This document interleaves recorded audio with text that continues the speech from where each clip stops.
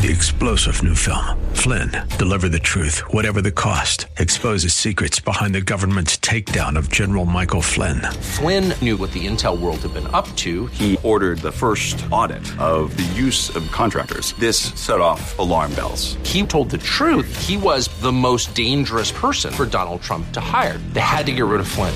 Flynn, Deliver the Truth, Whatever the Cost. Available now. Watch it today. Go to salemnow.com. salemnow.com.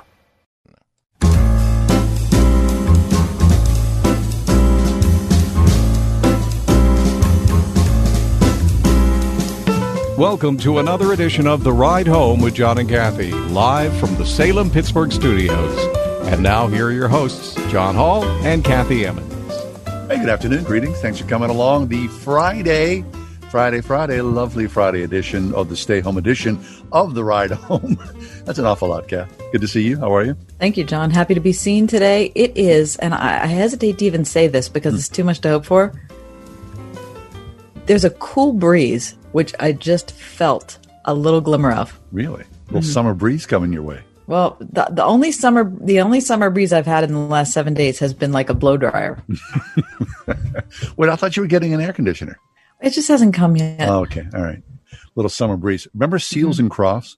Summer breeze makes me feel fine. Yeah. Rolling through the chasm in my mind. I think they were like of the Benai faith. They were Benai Barith. No, that's people that's of not faith. what it is. I know. They were Baha'i. Baha'i. Thank you. Baha'i, which is very different. Seals and Crofts. Yeah. Mm-hmm. Oh, are they Ruby really? Jean. Is that what they were? Yeah. Mm-hmm, yeah. They stepped away from it all. I mean, they were just gigantic stars.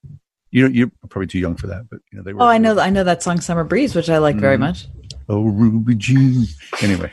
How are things at home? Well, the work-life balance of your life. Well, okay. So this is what's hard about this era that we're all living in. First off, those of us who are able to work from home, I think we are fortunate. Yes, we are. Because I would say most people who are employed have to go to work, whether you work in retail or you work in some food service industry or in a factory or whatever it is. I think most people probably have to go to work. Yeah. Now, we are not able to go to work. So there are good and bad things about that. So from your perspective, John, the hardest thing for you about working from home, what is it?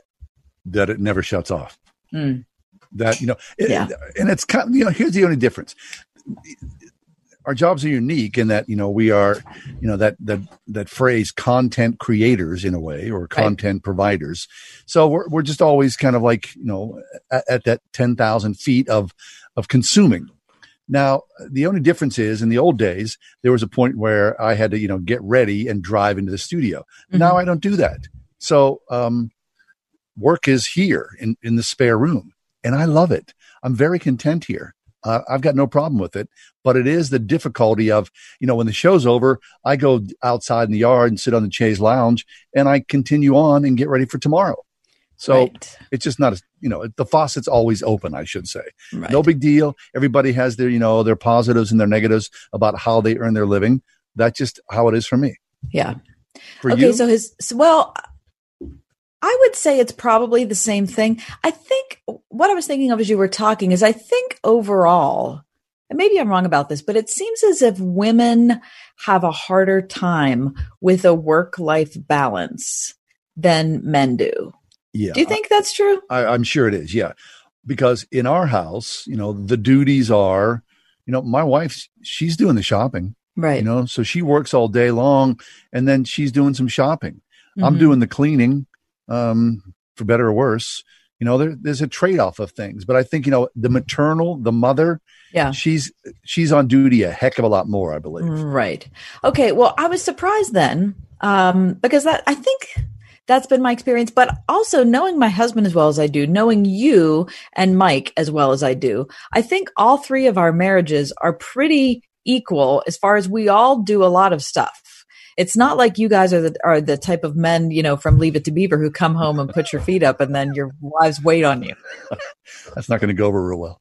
No, I don't think that's the way it works. No, it doesn't. And my husband is absolutely just a terrific roommate, just as far as we've always had a really easy time sharing tasks. But this latest article in the Wall Street Journal about work-life balance opened my eyes to a couple things. The first thing they said is that when they asked men and women about this, them being tied to both things, work and home, they were equal in their perspective of how stressful it was. So it wasn't really that women were more stressed by it. Both women and men were stressed by it. Okay. Yeah. So, but here's something really interesting.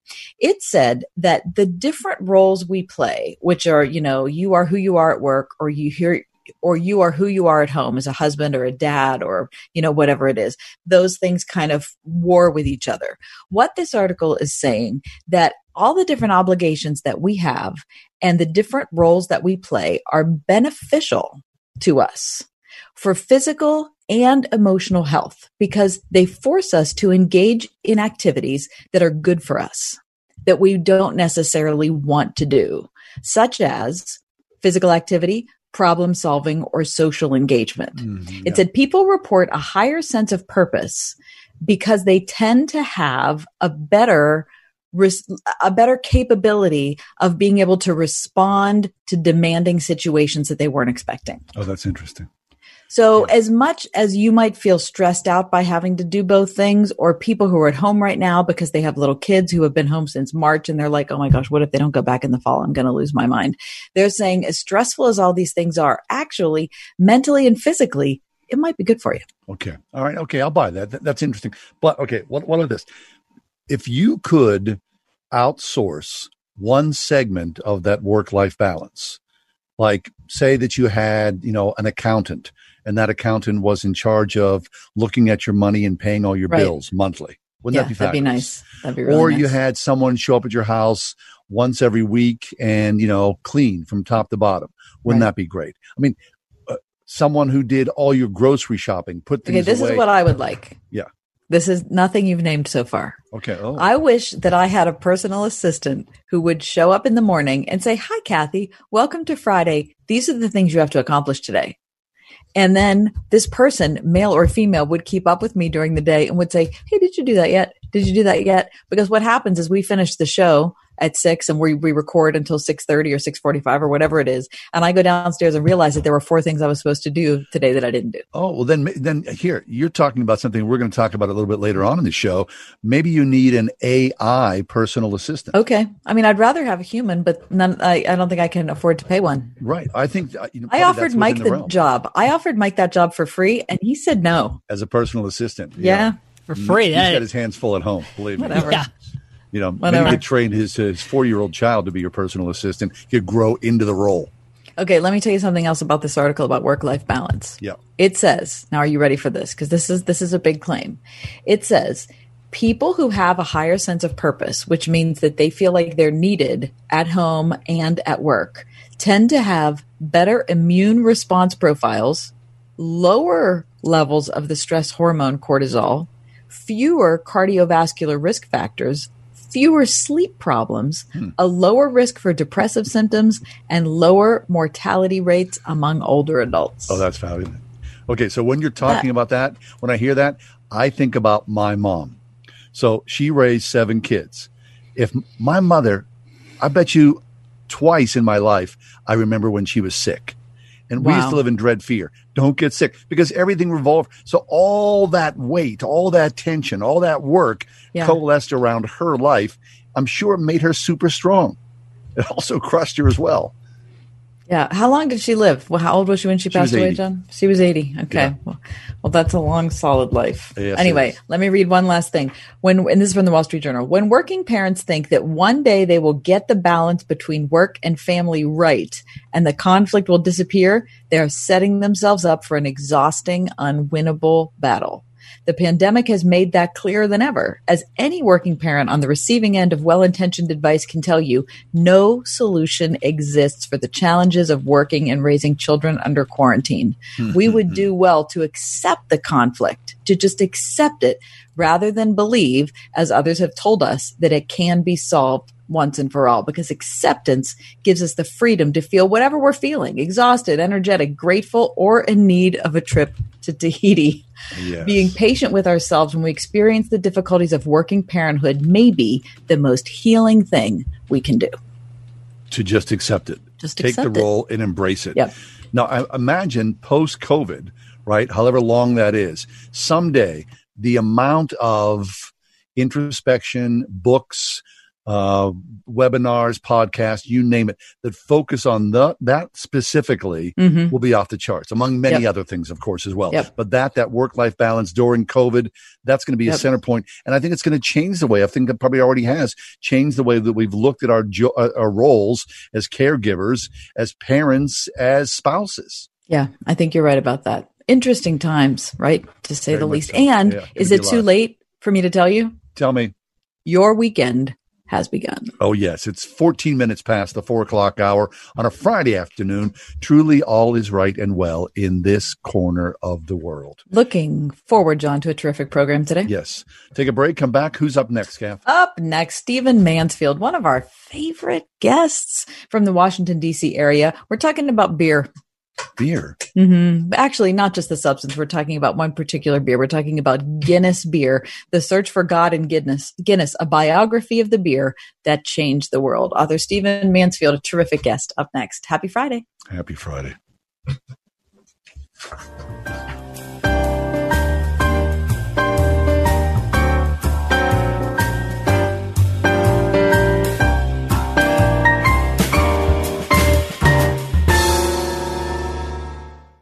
101.5 WORD. Coming up on Love Worth Finding. Here's what we need to understand. It may be possible for some earthly kingdom to be in decline and God's kingdom to be doing quite well. Millions and millions have come to Christ in a bad political situation. Join us for Adrian Rogers' series, Whatever Happened to the American Dream, this month on Love Worth Finding. Tonight at 11 on 101.5 WORD. When you're in college, sleep is important, but thanks to your studies and busy schedule, you might not be getting as much rest as you need. That old mattress you've had since you were a kid, though, it's just not cutting it. Upgrade your sleep experience with a locally made, hand-built mattress from the Original Mattress Factory. We offer a variety of mattresses, including twin extra long, to suit every comfort preference and to fit every budget. And we deliver right to you.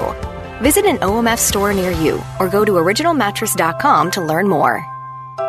At the Original Mattress Factory, we don't just have a low-pressure sales approach, we have a no-pressure sales approach. At OMF, you'll never feel pressure to buy when you're not ready. You can feel free to shop around, test out our mattresses as many times as you need to, and quiz our team on anything about the mattress industry.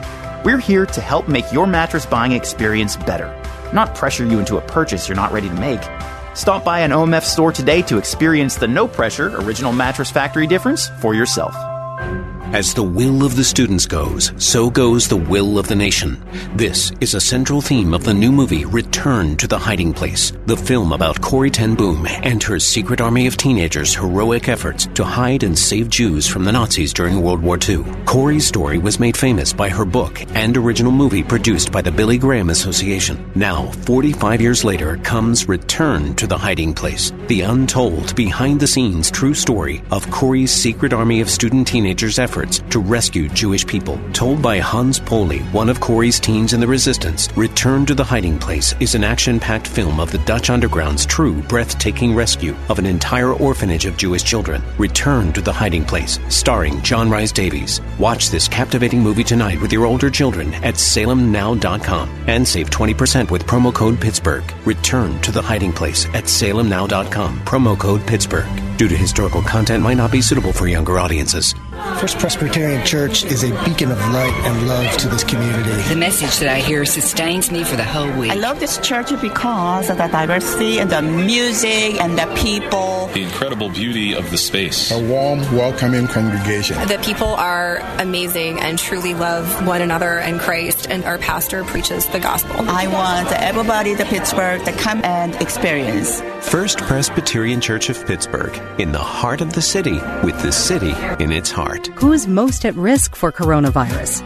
People over 65, people with underlying medical conditions like heart disease, chronic lung disease, asthma, diabetes, people undergoing cancer treatment, and people with weakened immune systems. What should you do if you or a loved one is at higher risk? Avoid close contact with people. Avoid crowds. Stay home if you can. Wash your hands frequently. Learn more ways to protect yourself and others at coronavirus.gov. Friday afternoon. I think this evening a lot of people across this world will raise a glass to the Guinness family. If you are one of those people who imbibe a Guinness beer, it's dark and frosty and very, very refreshing, as a matter of fact. Here to talk to us about the beer and the family and the God who surrounds all that is Stephen Mansfield. Stephen's been with us many times in the past. He's got a workout called A Biography, The Search for God and Guinness, a biography of the beer that changed the world. Stephen, welcome back to the show. How are you? Great to be with you again. Thank you. I'm doing well. Very good. Always happy to have you, Stephen. Okay, so let's talk. So Guinness, it's more than a beer, right? It's a family tradition, and it's closely linked to the area that it's from as well. So take us back to the beginning. When did it start? Well, it's interesting. You know, that there was a time in which Parliament in the British Isles outlawed alcohol and actually required it that it couldn't be imported into the country. And so what happened was this famous gin craze that just caused drunkenness to be rampant in the British Isles. Well, about that same time, a man named Arthur Guinness, who had grown up on the estate of an archbishop and whose father was the archbishop's manager, learned a lot about the brewing of beer. And brewers of beer at that time were seen as people who were really doing social good. I mean, we think of people who brew now as just, those who are selling beer in bars, but at that time it was like the Red Cross. It was like somebody out there trying to make a difference in the world, Doctors Without Borders, because it was an answer to this gin craze. And so Arthur Guinness became very, very skilled at it. Finally opened a brewery in Dublin in 1759 and decided to start brewing what's called dark stout or porter stout. And it's now the famous dark beer that Guinness has brewed to this day. Of course, there's a huge faith story behind all of this that I'm sure we'll get to, but that beer became world famous almost immediately. It is world famous. And one of the side things, and I'm sure you've spoken to him, Os Guinness has been on our show multiple times over the years, Stephen. Of course, he's part of the Guinness family and a very strong man of God. Yeah, there's no question there are a great many of them. In fact, one of his ancestors, one of Oz's ancestors, was considered the Billy Graham of the 1800s. Really? A Guinness who was a famous preacher. And so they were tied to the Hudson Taylor family, the famous missionary family in China. So there was a great deal of connection between Christian ministry and the brewing of beer, believe it or not. A lot of people would be surprised by that, who think of beer as almost being the opposite of Christian faith, but it was actually a tool in the Christian faith for generations. Okay, so this is really interesting. I love when something surprises us culturally and we have to kind of take off our, remove our snobbery of how things are right now and kind of try to enter into a different time. So set the stage for us. What was it? I mean, was it the gin craze that caused people to think that beer was a remedy? I mean, beer was a remedy for a long time when you couldn't get clean water also. It was. At that time in history, in fact, we can make this a little bit more American for a moment. When the Pilgrims came to America, or it wasn't America, then it was the New World, but when they came here, the first building they built was the brew house.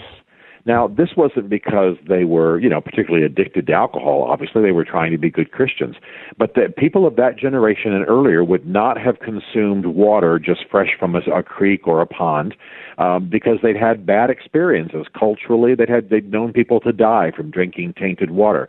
And even though they didn't know the science for it, they knew that beer that was brewed and that had a certain alcohol level in it was far less potent in terms of the microorganisms that might kill people. So it became standard fare. Don't drink water, don't drink quote unquote natural water, but beer is healthy. And during times of plague, for example, the medieval church used to baptize children in beer because they were afraid of the water. That was the culture for many, many centuries. Yes, absolutely, absolutely. So when I talk like this, sometimes people think I'm an advocate for drinking and alcohol. I'm not really. In fact, it's if you've read the book, you know that I don't actually drink beer. I don't like the taste. I know that's weird, kind of a letdown for some people, but I don't actually drink beer. But my point is that it's not that I'm trying to push alcohol on people. It's that I'm trying to get them to realize that what's something as unusual as a brewing company as famous as Guinness, how that was behind a great deal of benevolence and Christian ministry throughout the centuries. Interesting. So go back for a second. Talk, Stephen, about the Guinness family and their decision to brew something that's stout. Of course, when you look at American brewing, you look at, like a Miller Lite. I mean, Guinness is as far from the east as from the west between those two tastes. Yeah, it's really interesting. A lot of the beer that would have been produced at the time, and that most people are familiar with today, is what we sometimes call blonde beer. It's a more yellow-colored beer. But Arthur Guinness, as a master brewer, had developed a kind of a specialty in a kind of beer that was popular amongst the porters at the train stations in England. It was darker, it was richer. Some people have joked it was a beer milkshake. Of course, that's overstating. And it turned out to be unbelievably nutritious. So this became very popular. In fact, in the early 1800s, Guinness, the brewery in Dublin, the one that Arthur founded, decided to stop producing any beer but the dark stout.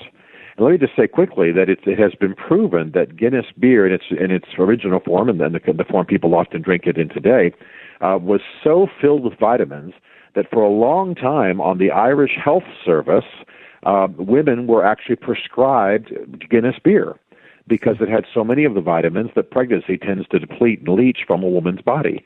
So it was very, very common for a doctor to write a prescription for so many pints of beer in a day or a week for a pregnant woman. And so this was part of the appeal of all of Guinness beer, but also just the great flavor for those who are beer drinkers. Guinness has a special appeal. It almost has a cult following in a sense because people love it so much.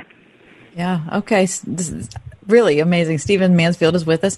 He's an author of a whole bunch of different works, including The Faith of Barack Obama, Lincoln's Battle with God, and Never Given: The Extraordinary Character of Winston Churchill. We're talking about his book, The Search for God and Guinness, a biography of the beer that changed the world. Now, Stephen, what's funny is that you don't drink Guinness, John doesn't, and I don't. So we're like, we're not even qualified to talk about this, are we?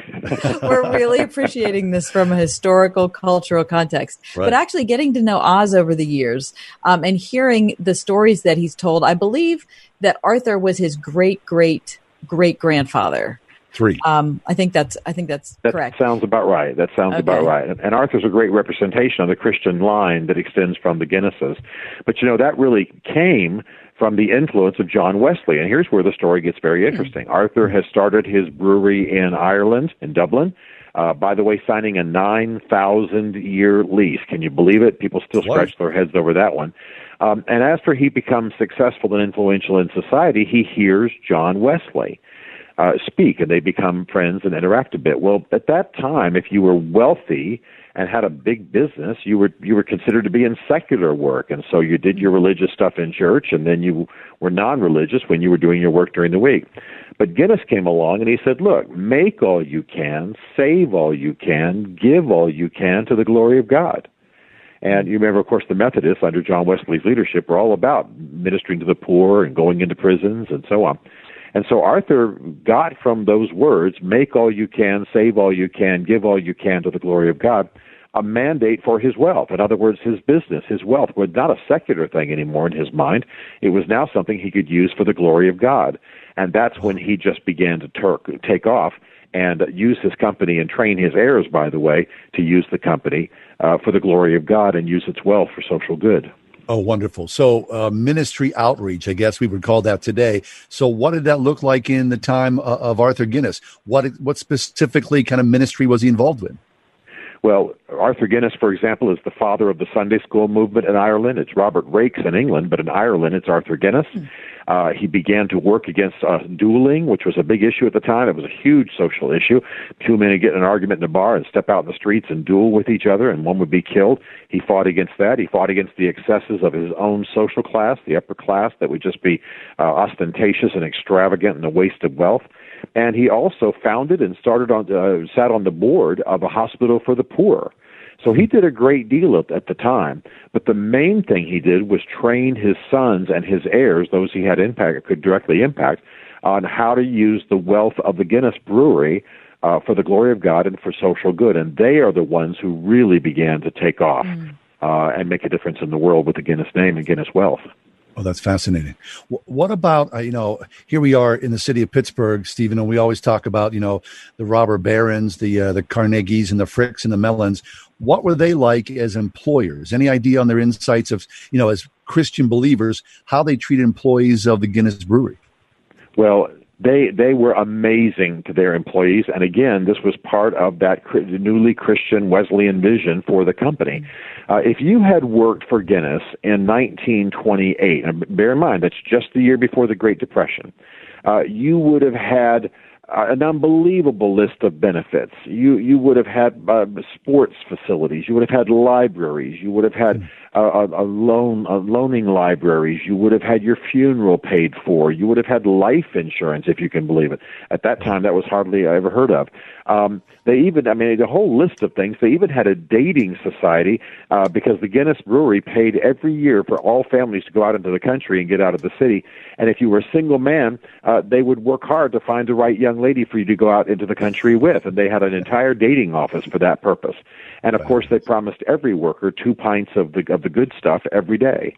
So there's a long list of benefits. It's sort of like what we see now with Apple and Microsoft and Google, the way that they treat their employees in kind of extreme generosity. That's what the Guinnesses were doing, but they were doing it in the 1800s and the early 1900s. Oh, that's an amazing story. New York Times bestselling author Stephen Mansfield is with us. The book is called The Search for God and Guinness, a biography of the beer that changed the world. Now, you said that they were using as a kind of a mantra or a worldview concept, make all you can, give all you can. There was a third one? Save all you. It was the second one was save all you can, and then give all you can for the glory of God. So make a lot, save a lot, give a lot is basically the short way to say it. Okay, Stephen. So contrast that with kind of the left-leaning movement in Christianity, which is certainly taken hold in a lot of America today, which says, look, if you're rich, there's something wrong with you. You are basically a robber baron of the current day. You're taking advantage of people just by having wealth. You're proving that you really don't care about your fellow man. Yeah, this of course is a fallacy. But it is, by the way, something that some wealthy people have earned by their callousness and their disregard of the poor, and maybe corporations that have abused the poor. So they've earned those reputations a little bit. But look at the example of Arthur. His father's just an estate manager. It's like being the manager to McDonald's today or something. They're basically middle class.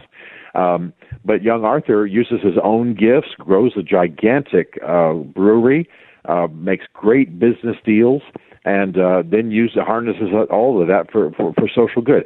Consider just for a moment one story I want to tell very, very briefly.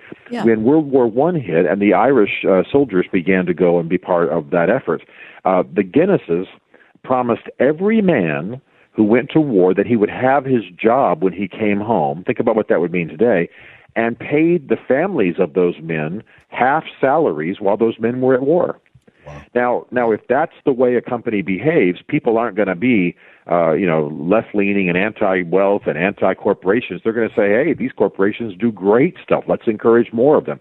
So it's all in how corporations and business leaders behave and conduct themselves and use their wealth.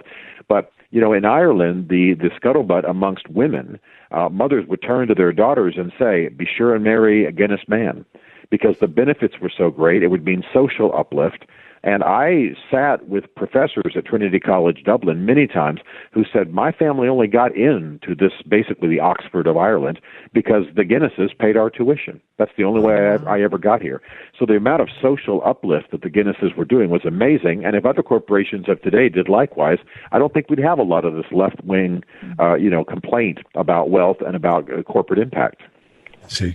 So, Stephen, our time is dwindling away here. So you said Arthur Guinness made a point to teach his children, his heirs, speaking forward about the Christian life. So we've spoken, of course, about Os Guinness. What about the corporation today and the heirs? Is it still family owned and operated? Is there still good works being done in the name of Christ? Not as a whole. It's owned. Guinness is now owned by an Italian alcohol firm called Diageo, but even when I talk to those executives, those Italian executives that technically own the Guinness Corporation in Ireland, they said, the workers at the Guinness Brewery maintain the old ways, maintain the traditions, maintain the memory of Arthur, and they keep that old culture alive, and it's still transforming. So they're basically doing it on their own when it's not encouraged by their more, secular and less connected to the Irish history Italian alcohol firm. So it's an exciting thing to see. And when I do my talks all over the country within business retreats and so on about Guinness, I put in my keynote presentation some of the commercials they use now to promote Guinness and to sell Guinness, and many of them are Christian themed and have hymns in the background, and got tearful workers at the brewery kind of talking about Arthur and his example and his social impact. So they're keeping it alive on their own, and it's exciting to see. Outstanding. Wow. What a great story. I know, another terrific story from Stephen Mansfield. Stephen, thank you. So great to be with you all again. Bye-bye. Yeah. Stephen Mansfield, New York Times bestselling author of Lincoln's Battle with God, The Faith of Barack Obama, and among others, Never Give In, The Extraordinary Character of Winston Churchill, the book we've been talking about, The Search for God in Guinness, a biography of the beer that changed the world. Very nice. Take a quick break. It's our weekly dip into this or that. Kath has 10 things that's this or that. So do I. Stick around. We always have a great time.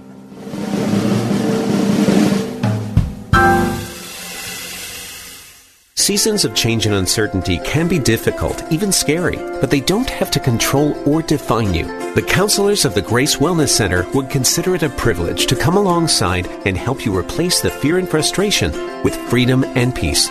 While office visits are still available throughout the area, Grace Wellness Center also offers online and phone appointments to make counseling convenient and available on your terms, accepting all major insurances at thegracewellnesscenter.com.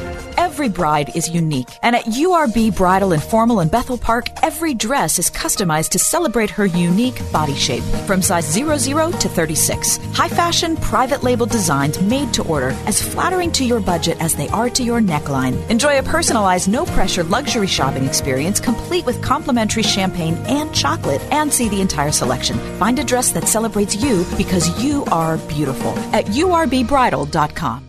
In the 2016 race for president, Donald Trump was not the first choice for many Christian voters. His personal history made it unimaginable that he would defend Christian values as president, or so we thought. In his new book, For God and Country, The Christian Case for Trump, Dr. Ralph Reed shows that President Trump has kept his promises and been the most effective presidential defender of religious liberty and the pro-life cause since Reagan. It's required reading in 2020. For God and Country, the new book by Ralph Reed, available wherever books are sold.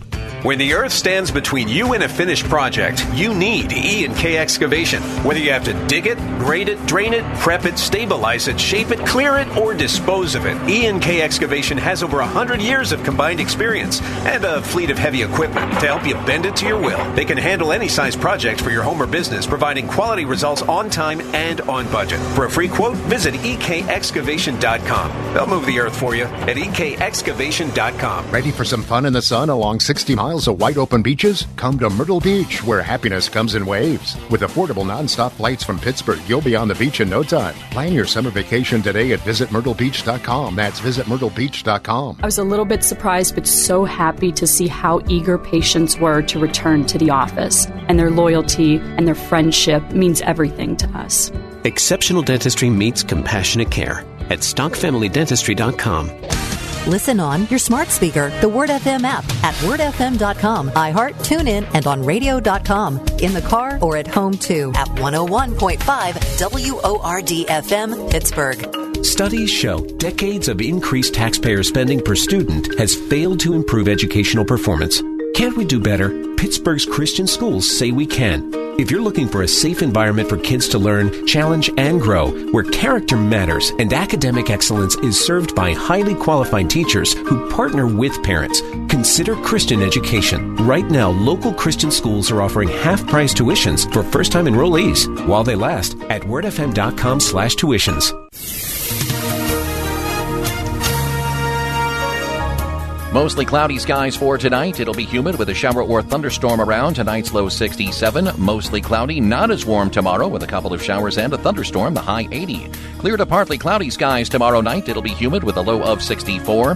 Variable cloudiness Sunday with a shower or thunderstorm in spots late in the afternoon. Sunday's high 85.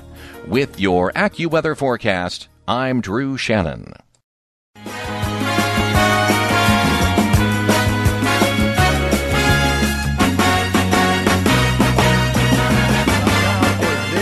that. It's our weekly journey. We dip our toe into two separate things, this or that. Kath has compiled 10 things. I have as well. We make a selection between one or the other, this or that, without much of a comment, and we just roll forward. Kind of an insight, a little bit of a Rorschach test, right? We get an idea of who we are. I don't know what. What kind of test? Rorschach. I think it's Rorschach. But okay, whatever. Oh, whatever. Just here to help. This or that, Kath. Are you going to go first? Want me to I would go like first? to begin. All right, fine. I would. Now, John, you've heard that there seems to be a little bit of consternation and a lot of conversation about masks. Masks, yes. I'm well aware of that. Are you familiar with that? Have you heard anybody talk about that at all? Thanks for bringing that up. Okay, so that, you will see, is my theme for this week's This or That. Okay, very good. John, I'd like to begin here. Batman or Spider-Man? Batman. Mm-hmm. Deadpool or Hot Lips Houlihan? Hot Lips. Darth Vader or Trapper John MD? Darth Vader. Zorro or Iron Man? Iron Man. Really? The Flash, John, or Captain America? Captain America. Mm-hmm. Wolverine or Robin? Wolverine. Okay. Catwoman or the Phantom of the Opera? Catwoman. The Lone Ranger or the Green Lantern? The Green Lantern. Oh, that was hard. The Dread Pirate Roberts from The Princess Bride or Audrey Hepburn in Breakfast at Tiffany's? Oh, that's rough. I know. The Dread Pirate. You got to go The Princess Bride. All right. And last but not least, John, when it comes to masks, Leo DiCaprio in The Man with the Iron Mask or Marcus Welby? Oh, I'm going old school. Marcus Welby, MD, ladies and gentlemen. Very nice indeed. That's Kath's This or That for July 10th, 2020. Kath, here we are. A night out at Tesaro's. Yeah. A night out at PNC Park. Oh, gosh. Oh, no. Either or. Fine. I'm good with, but okay, I'll take Tesaro's because I'm out of baseball. All right. Hunting for a lost file folder. Rear-ending someone's new car. I have to go with the file folder because it had a happier ending. Okay, very good. Pedicure, manicure. Oh, pedicure. Okay. Sleeping in, Sunday afternoon nap. Oh. Sunday afternoon nap. Nice. Air-conditioned comfort, porch sitting. Porch sitting. Oh, okay. Planning a high school graduation party, falling down the basement steps. Yeah, of equal difficulty and a lot of pain, similar in both. I'll take the, I don't know what to say, actually. I guess I'll say the graduation party. Very nice. Okay. It's close. Paris, Catalina Island. Oh, gosh. Well, I'm only going to say Paris because I haven't been there. All right. Paris. Andrew McCutcheon, Sidney Crosby. Oh, gosh. This is terrible.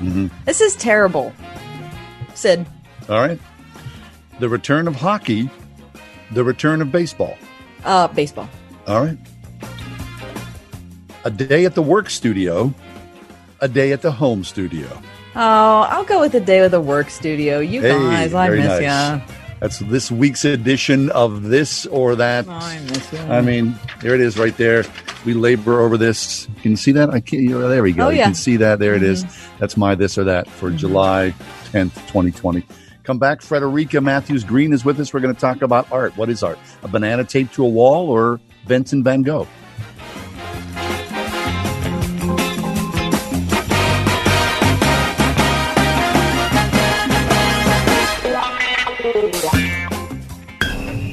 101.5 WORD. I'm Donna Cruz. Join Keith Stevens and me this weekend for Keep the Faith. You'll hear songs and stories to help you build the setup for your comeback. I might do less concerts than I've ever done before. Man, I'd rather be celebrated at my funeral by a family who said, you know what, Dad always made me a priority.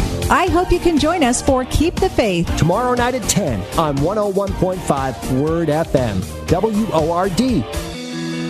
It may not be stomach issues. For me, it's intense gas, or pain, or diarrhea, sometimes all at once, over and over. I spent years with the symptoms, but could never figure it out. No matter what I did, they never went away. So I decided to break it down for my doctor and get really specific about my symptoms. We discovered that exocrine pancreatic insufficiency, or EPI, may be the reason for my stomach issues. EPI is caused by my pancreas. It leads to diarrhea, gas, bloating, stomach pain, unexplained weight loss, and oily stools. The symptoms just don't go away. But EPI can show up with even one symptom. The good news? EPI is manageable. But to get to the right diagnosis, you have to break it down for your doctor and get specific about the severity of your symptoms. Visit identifyepi.com to learn more and use the symptom checker to help change the conversation with your doctor. Brought to you by AbbVie. Washington County parents, you have a choice in your child's education. So why not consider a private Christian school that's been serving the community for nearly 40 years? At Central Christian Academy in Houston, pre-K through 8th grade students receive the comprehensive education they need to propel them to the top of the class in high school and beyond. Central Christian Academy creates model student leaders other kids look up to. Students prepared for a world that needs Jesus. Schedule a private tour and learn more at ccaschool.com. Finding the right type of care for your loved one can be a highly emotional decision. Moving your loved one to a nursing home, rehab center, or independent care may not be necessary. XL Home Care can provide a warm, family-like environment with an XL caregiver, or you may even qualify to get paid to take care of the ones you love. To learn more, call 412-212-8950, 412-212-8950. Excel Home Care, a help-at-home company. WORD celebrates the high school class of 2020, and we'd like to reward your college-bound seniors' achievement during our Senior Spotlight Sweepstakes presented by Salem Media Group. Enter now through August 20th for a chance to win a $500 school package. Click the contest banner at wordfm.com and upload a photo of your senior with a short bio of their future plans. Then, Friday, August 21st, one lucky senior will win a $500 school package. The Senior Spotlight Sweepstakes, brought to you in part by Salem Media Group, Salem Surround, and this station.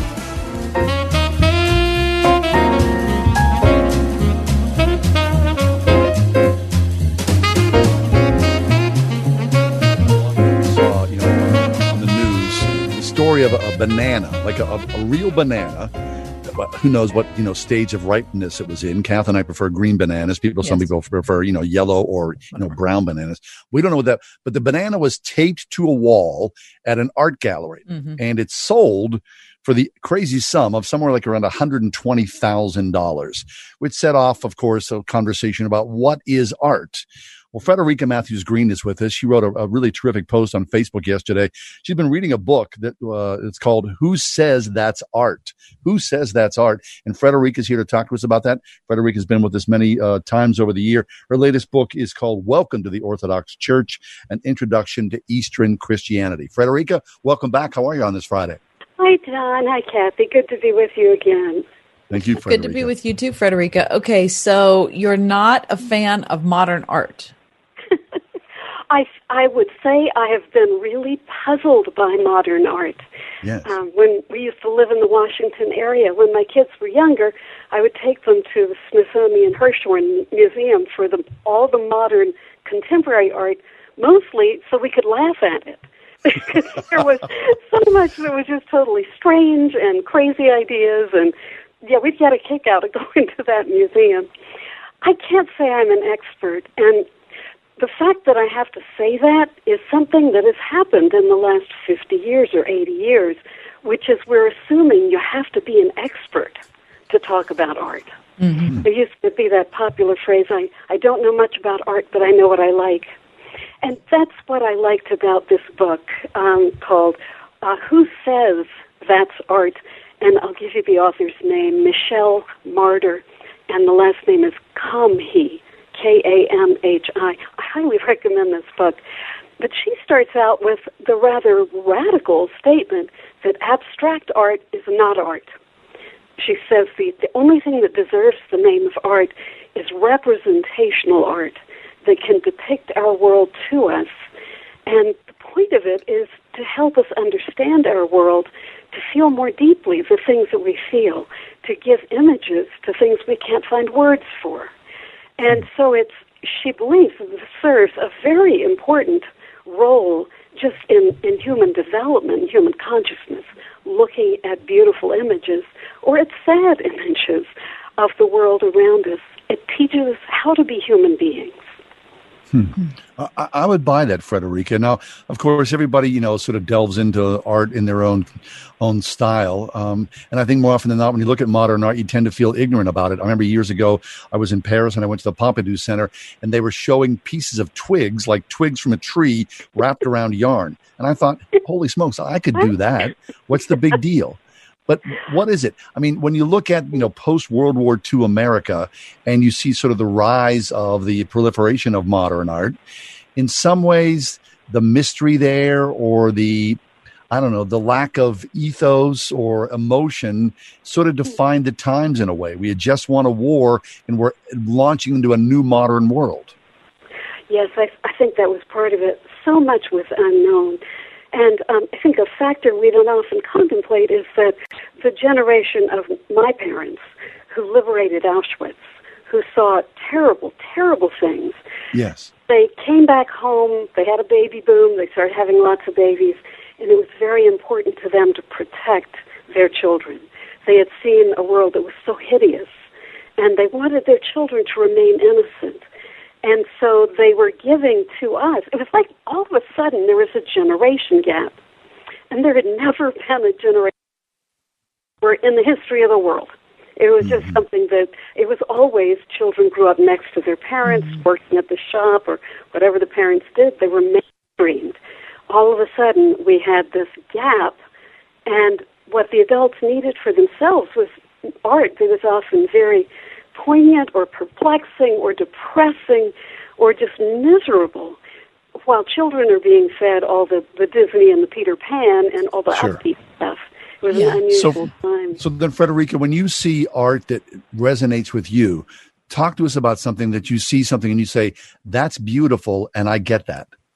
Yes. I think several of the images that she put referred to in the book it was eye-opening to me. I often feel even that art that I just kind of resonate with, I don't know why. And she showed some things I'd never seen before, like there was a memorial to men that had died in World War II that had been workers at the railway station in Philadelphia. And it's called the Angel of the Resurrection. And she describes it as this. She points out that it stands between two columns. She calls it a columnar figure. The wings of the angel going straight up must be almost half the entire statue.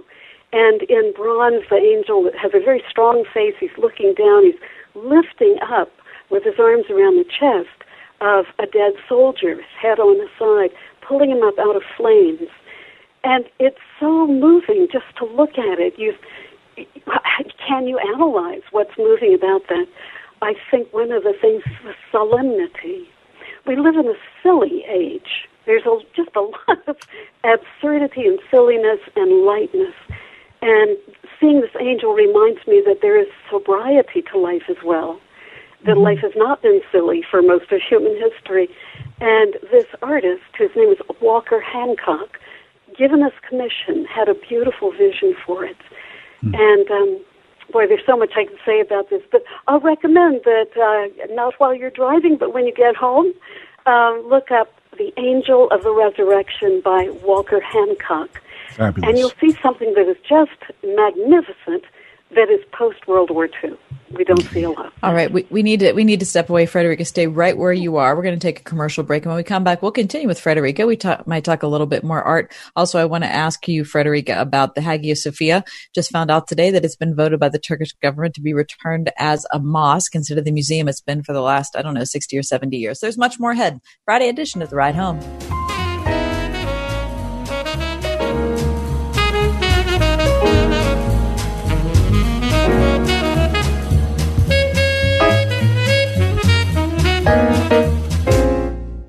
Thinking about life insurance?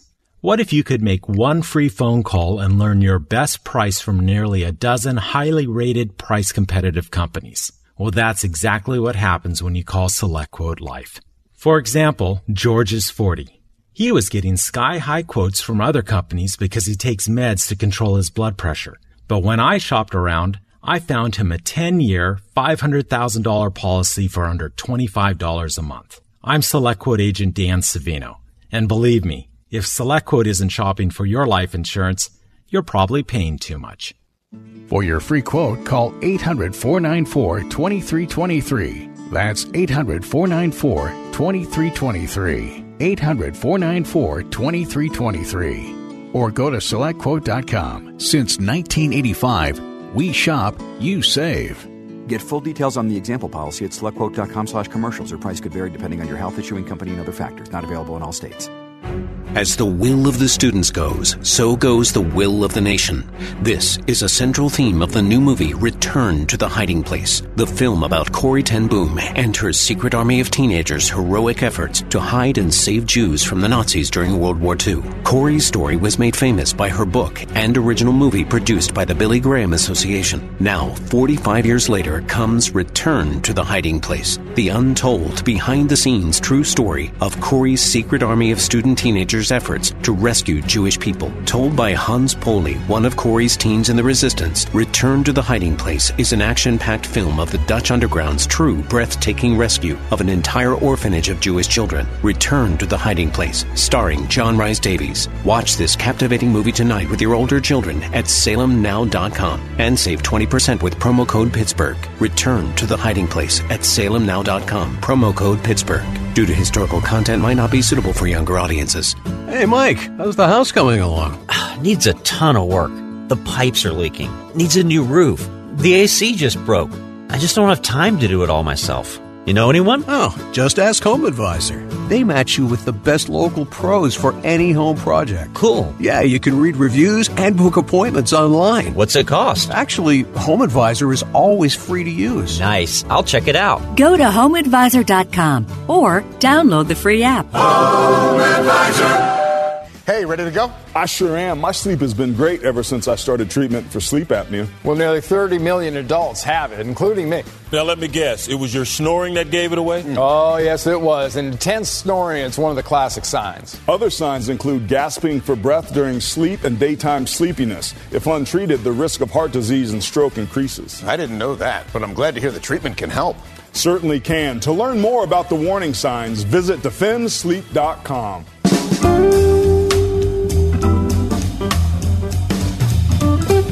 Different publications. Frederica Matthews Green. Her latest work is called Welcome to the Orthodox Church, an Introduction to Eastern Christianity. We've been talking about art, modern art, ancient art, what people like, a banana taped to a wall. But, Kath, you've got some interesting news about a museum. Yeah, I'm actually glad that we're talking to Frederica today, because news came down today that the highest court in Turkey has changed the classification of Hagia Sophia, which, of course, is one of the UNESCO World Heritage Sites in Istanbul. It was built in 537. I'm going to say it again. 537 as a Byzantine cathedral. Wow. And then it became a mosque 1453. And then in 1934, as a symbol of the democracy and the secularization of Turkey, it became a museum. So just today, it's been returned to its status as a mosque. Really? And it has created ripples all around the world. There are statements being made by countries all around the world concerned about what this could mean, perhaps for the Islamization of Turkey. And I'd like to hear your commentary as an Eastern Orthodox person. Frederica, what are your thoughts? Yes, hello. I was blessed to actually go to the museum about 10 years ago and, yes, walk through it. And they had realized that when the city of Constantinople fell to the Muslims in 1453 and it was converted into a mosque, one of the things they'd done is plaster over all the mosaics and all the paintings. There's so many pictures of Christ and of the saints there, and they had begun uncovering them. So it was a bittersweet thing to go as a Christian into this building that was a church for almost 1,000 years. And then it was a mosque, and then it was a museum, and we could walk freely through it. Now it's becoming a mosque again. It's a very sad and concerning thing, because it's as if this building that was built by and used by Christians for 1,000 years is being ostentatiously claimed for Islam. And it seems like a line in the sand. It's one of those things that, what can you do about it? I don't know. But you can register that this is disturbing and that we wonder what is going to happen next. That same trip, that when I was able to go to Hagia Sophia, I went, it was a wonderful bus trip through Turkey, and we stopped at so many places where the Muslims had destroyed churches, one after another, destroyed monasteries, destroyed beautiful buildings, and then just knocked it down, and they might take the stones and use it to build a mosque somewhere else. Wow.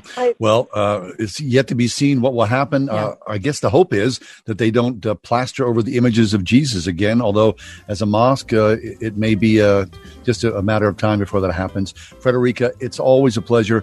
Thanks so much for your contributions, for your insight over these many years. Frederica Matthews Green, her latest work, Welcome to the Orthodox Church, an Introduction to Eastern Christianity. We'll take a break for the 5 o'clock hour, which is ahead of us. We got much more ahead. We're going to talk about the Psalms. And as always on Friday, it's our Week in Review. Stick around. The Ride Home with John and Kathy here on Word FM. Ask Alexa to play the word Pittsburgh to hear us there. We're on your Google speaker too, plus iHeart, TuneIn, and on radio.com. 101.5 WORD-FM, Pittsburgh. With SRN News, I'm John Scott. Beaches are closed in Delaware, and rain is lashing the New Jersey shore as fast-moving tropical storm Faye churns north on a path expected to soak the New York City region. Forecasters expect Faye to bring 2 to 4 inches of rain, with the possibility of flash flooding in parts of the Mid-Atlantic and southern New England. That's down from the earlier forecast of about 3 to 5 inches of rain. A tropical storm warning remains in effect from Fenwick Island, Delaware, to Watch Hill, Rhode Island. The warning area includes Long Island and the Long Island Sound in New York. President Trump is postponing his planned rally Saturday in New Hampshire, citing the tropical storm. The event, slated to be held at an aircraft hangar in Portsmouth, will be delayed by a week or two. Wall Street closing higher. The Dow gained 369 points today. The Nasdaq was up 69. This is SRN News. You've all helped build MyPillow into the amazing company that it is today. Now, Mike Lindell, the inventor and CEO of MyPillow, wants to give back to my listeners. You can get great discounts on all MyPillow products if you go to MyPillow.com right now and click on the radio listener specials. You're going to see some amazing offers. Right now, MyPillow is offering an exclusive radio special. Today we're offering buy one, get one free on a variety of amazing products, including the Supima MyPillows, MyPillow towels, Roll and Go Anywhere pillows, duvet covers, Giza pillowcase, bolster pillows, and neck pillows. Plus, if you buy Mike Lindell's book, What Are the Odds? From Crack Addict to CEO, you'll get free shipping and a $25 gift card. Just go to MyPillow.com, enter promo code WORD, or call 800-391-0954. Be sure to use promo code WORD. MyPillow is answering the call for more face masks as the country continues to deal with a global coronavirus pandemic. They'll be making face masks for hospitals across the country. Facing a layoff near retirement? You may have some important decisions to make regarding your 401k. If you don't work there, should your money stay? This decision could be important to achieving your retirement goals. This is Ethan Lane, Associate Advisor with Accurate Solutions Group.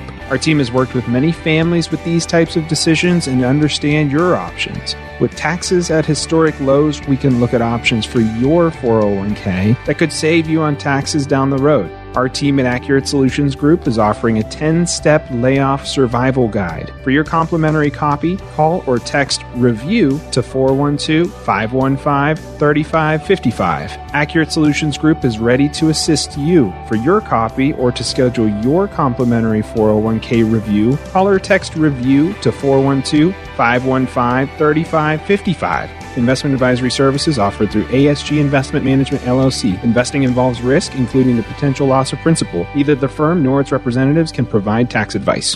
When the earth stands between you and a finished project, you need E&K Excavation. Whether you have to dig it, grade it, drain it, prep it, stabilize it, shape it, clear it, or dispose of it, E&K Excavation has over 100 years of combined experience and a fleet of heavy equipment to help you bend it to your will. They can handle any size project for your home or business, providing quality results on time and on budget. For a free quote, visit ekexcavation.com. They'll move the earth for you at ekexcavation.com. Jay Farner here, CEO of Rocket Mortgage. Making the right financial decisions has never been more important. When you turn to Rocket Mortgage, we can help guide you to those right decisions now, when they matter most. Mortgage rates are near historic lows, so now is a great time to call 8338-ROCKET.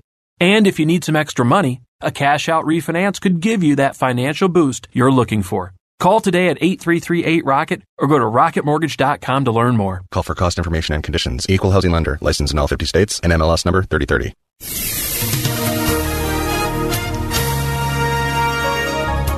Mostly cloudy skies for tonight. It'll be humid with a shower or thunderstorm around. Tonight's low 67. Mostly cloudy, not as warm tomorrow with a couple of showers and a thunderstorm, the high 80.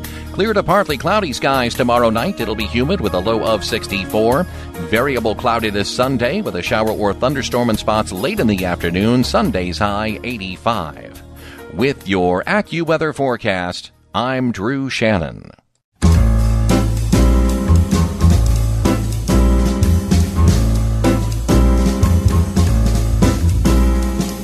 Welcome to another edition of The Ride Home with John and Kathy, live from the Salem-Pittsburgh studios. And now here are your hosts, John Hall and Kathy Emmons. Good afternoon. Thanks for coming along today for the 5 o'clock hour of The Ride Home. Kath, we live in these really weird times, and you think oftentimes, I'm glad I'm not part of the dating pool because it's so difficult, with chat and all that sort of thing. Now, I saw this article in the Wall Street Journal about the rise of AI chatbots. And I did not know anything about this until I read this article. So the article starts out with this guy, 50-year-old man. Okay. He's been divorced for 7 years. He starts his day when he wakes up and he grabs his phone and he engages in a conversation for about an hour or so back and forth with an artificial intelligence machine. Stop it. And the article says that basically he has imprinted an emotional life on this machine.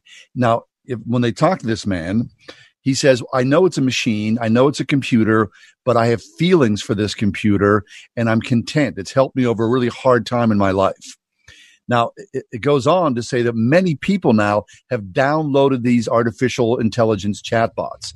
And the developers of these chatbots in some ways have tried to dissuade deeper emotional connections, but it doesn't make a difference. Some people are so hungry for relationship that they've gone about this and decided, despite that I know that this is a machine, I still have feelings for this. So much so, get this, that people have planned their vacations on suggestions that the chat bot has made. There's a woman, her name is Susan Kenya. The chat bot said something about liking the forest. So she booked a trip, like a 4,000-mile trip to go see American forests.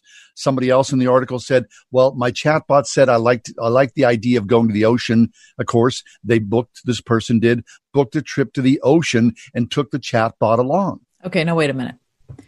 This is mental illness. No, it's loneliness. Mental illness and profound loneliness combined.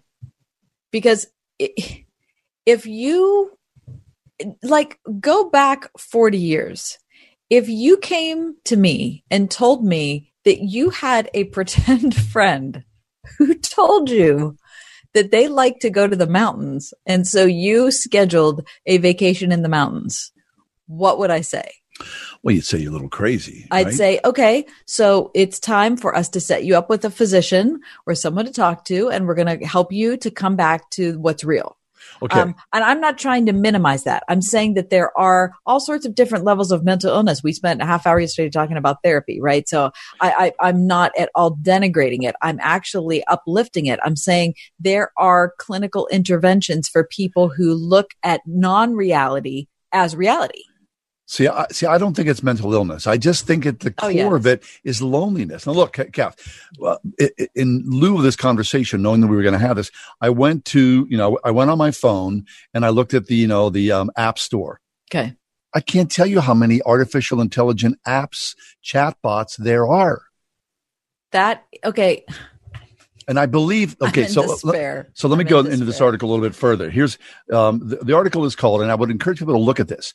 It's from the Wall Street Journal. I'm sure you can find this online. And the article is, "My Girlfriend is a Chat Bot."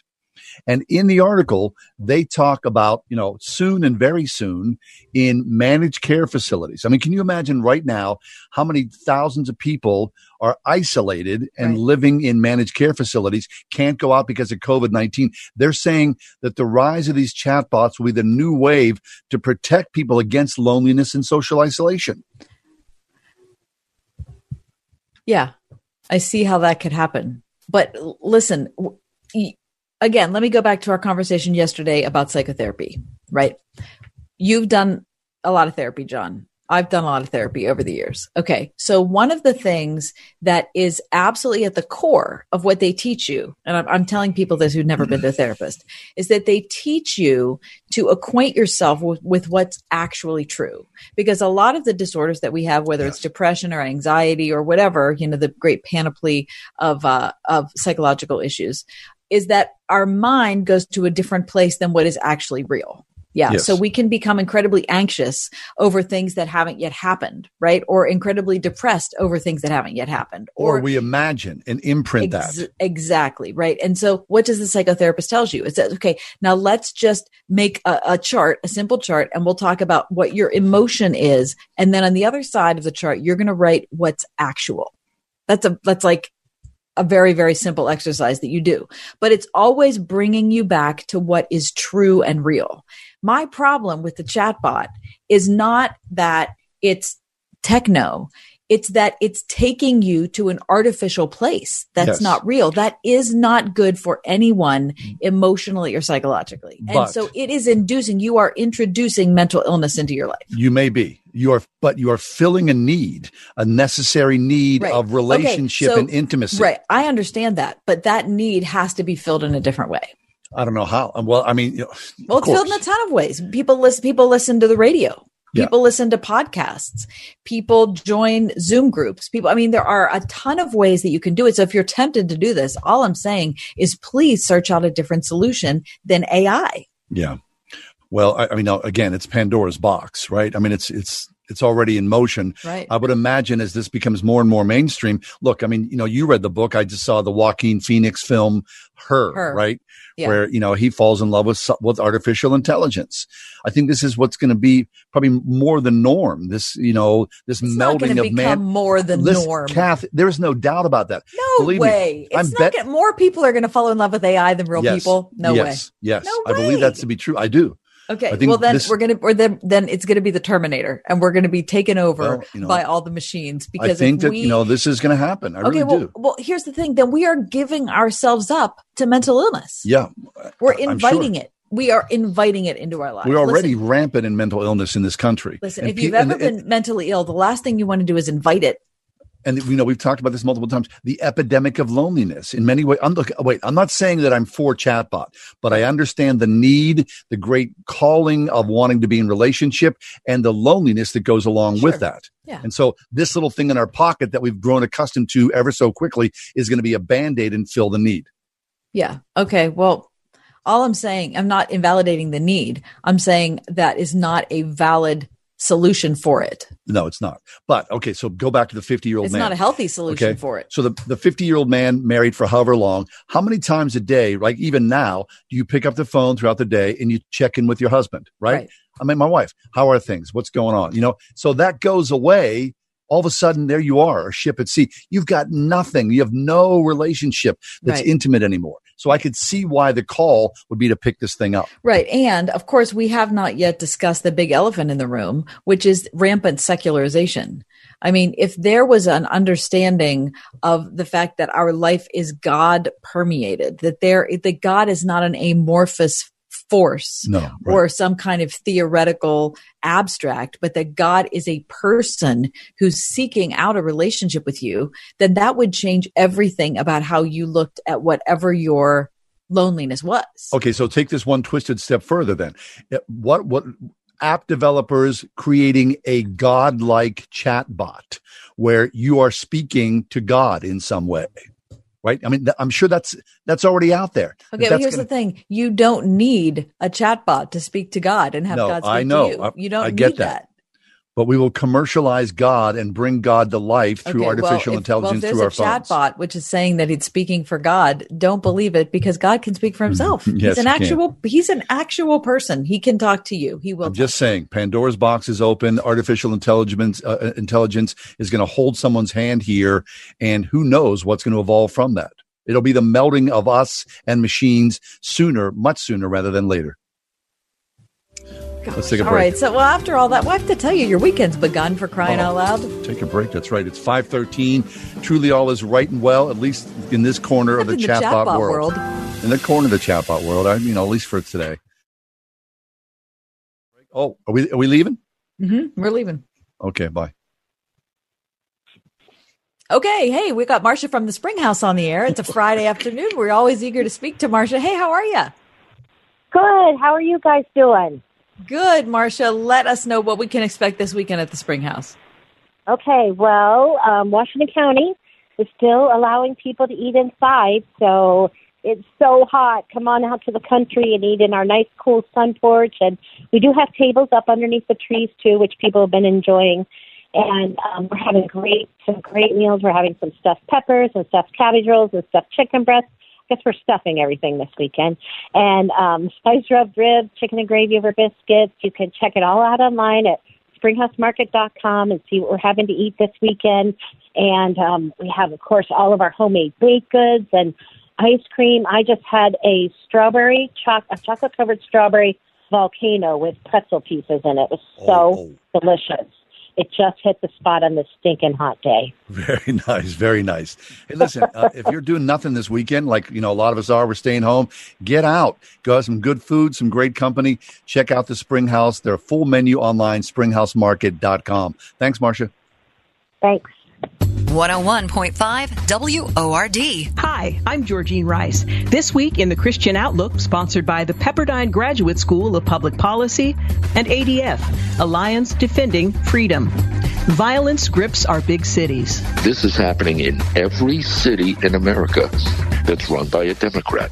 Be sure to join us and visit our website at ChristianOutlook.com. The Christian Outlook, Sunday night at 10 on 101.5 WORD. Trading involves financial risk and is not suitable for all investors. Stock market have you nervous with all the massive fluctuations? With the impact of coronavirus and the upcoming election, it's virtually impossible to guess what will happen next. With Vantage Point, you don't have to. Text the word money to 411-411 to find out how our technology can forecast market trend changes with up to 87.4% accuracy. That's right, 87.4%. Text the word money to 411-411 to get what you need to stay ahead of market trends and better protect yourself from sudden downturns. Vantage Point's patented technology analyzes huge quantities of global data in seconds. No more guessing when to stay or when to get out. Text money to 411-411 and we'll send you a link to our free demo. Text money to 411-411 so you can better protect your hard-earned capital with Vantage Point. Don't wait. Text the word money to 411-411. Go to VantagePointSoftware.com for terms, conditions, and privacy policy. WORD celebrates the high school class of 2020, and we'd like to reward your college-bound seniors' achievement during our Senior Spotlight Sweepstakes presented by Salem Media Group. Enter now through August 20th for a chance to win a $500 school package. Click the contest banner at wordfm.com and upload a photo of your senior with a short bio of their future plans. Then, Friday, August 21st, one lucky senior will win a $500 school package. The Senior Spotlight Sweepstakes, brought to you in part by Salem Media Group, Salem Surround, and this station. Let's face it, we love Alexa, and we love to let her find your favorite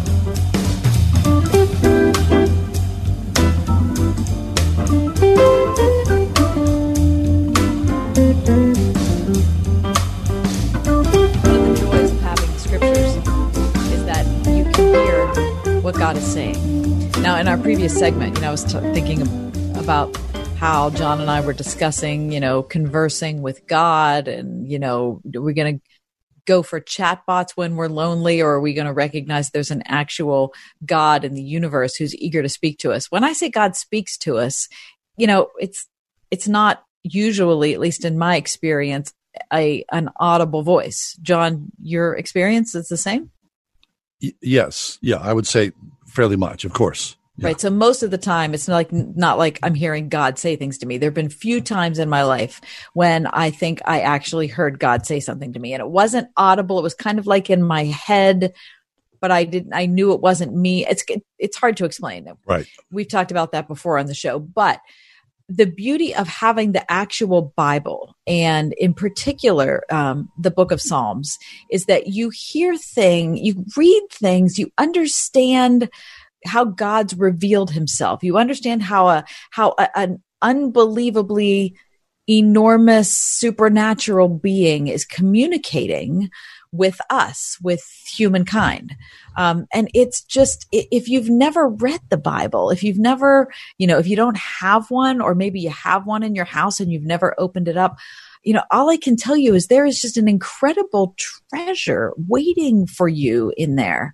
And there are ways that you can expand your understanding and deal with loneliness and suffering and confusion and fear and all those sorts of things. And I'll tell you, the book of Psalms is a perfect place to start. We're so happy to have W. David O. Taylor back with us. David is Assistant Professor of Theology and Culture at Fuller Theological Seminary, also Director of Brem, Texas, an initiative in worship, theology, and the arts. David, welcome back. Hey, Kathy, how you doing? Well, it's good to hear your voice. Now, I've been talking about hearing from God and the beauty of the Psalms. I was trying to kind of tailor what I was saying to people who may be listening to the show who've never opened a Bible or don't know what the book of Psalms is. So talk about why this is a passion for you and why you chose that book to write about. Absolutely. Well, the Psalms, first of all, were Israel's official hymn book. When they wanted to sing to God, pray to God, they went to the Psalms. It just also happens to be Jesus's prayer book. Being a faithful Jewish boy, he would have been taught by his parents how to talk to his Father through the Psalms. And now for 2,000 years, pretty much, the church has learned to listen to God and to talk to God through these 150 poems.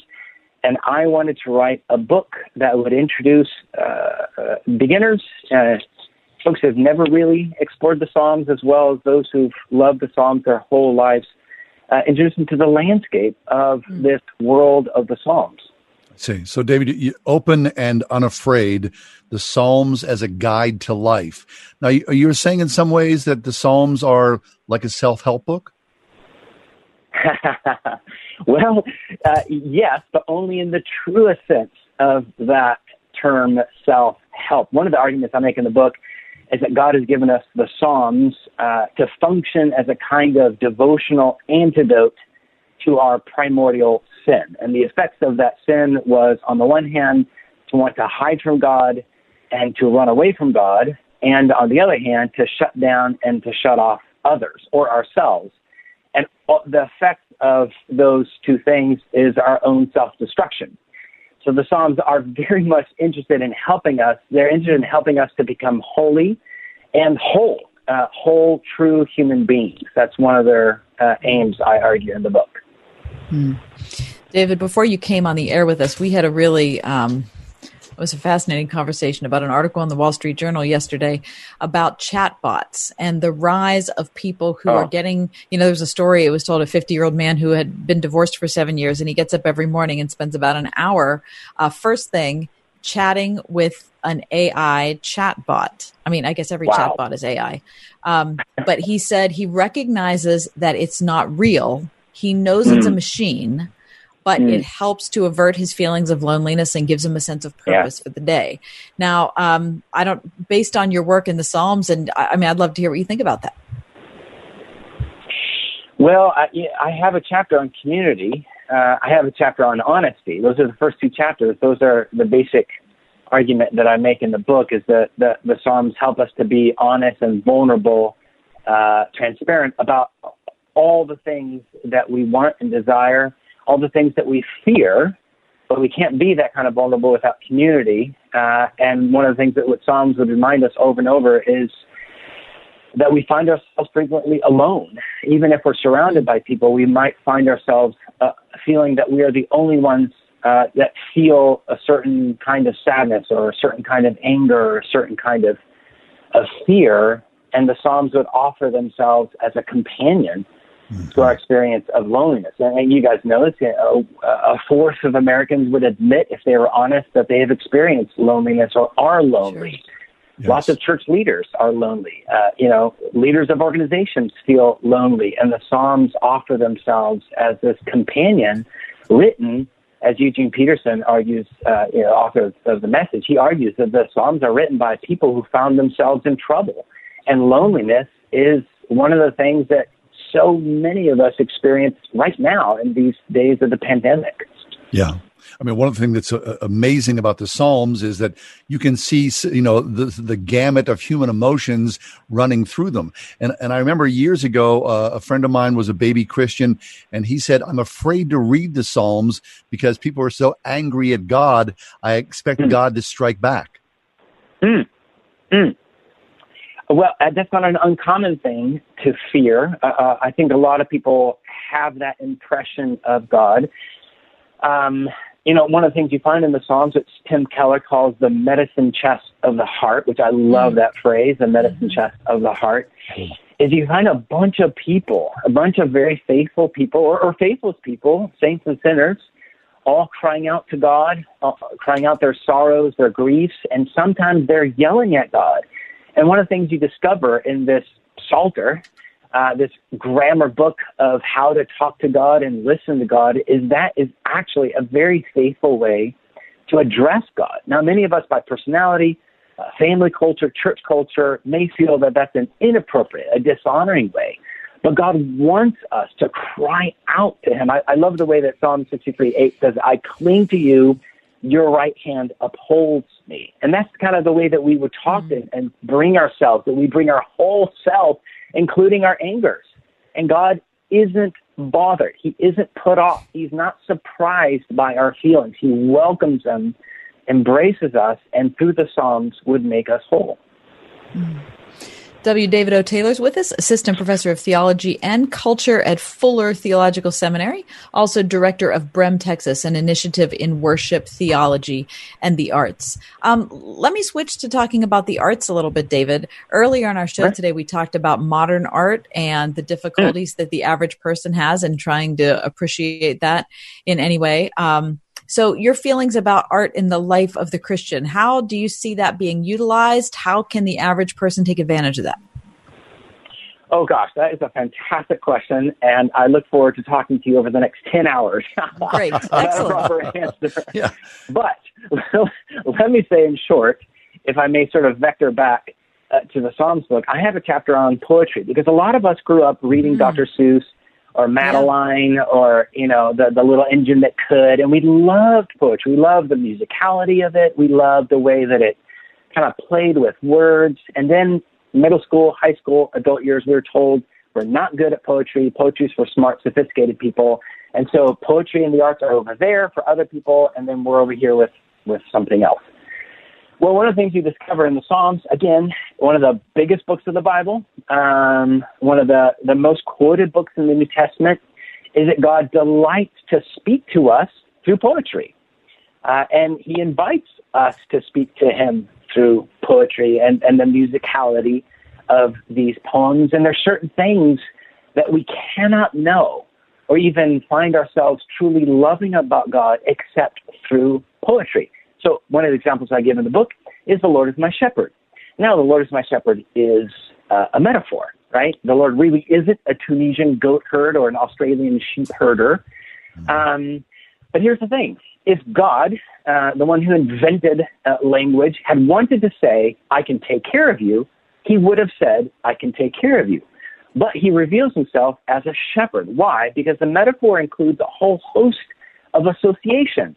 Moses as a shepherd, Abraham as a shepherd, David as a shepherd, those who are rulers of Israel supposed to care for the people of Israel as shepherds, the socioeconomic status of shepherds, the ruling class and the power that they held within ancient Near Eastern societies, all these associations. Of course, Jesus himself also reveals himself, defines himself as a shepherd. This is poetic business. And it's through the poetry that we get this sense of who the character of God is. Yes, he can take care of us. Yes, he can protect us. Yes, he can be a refuge.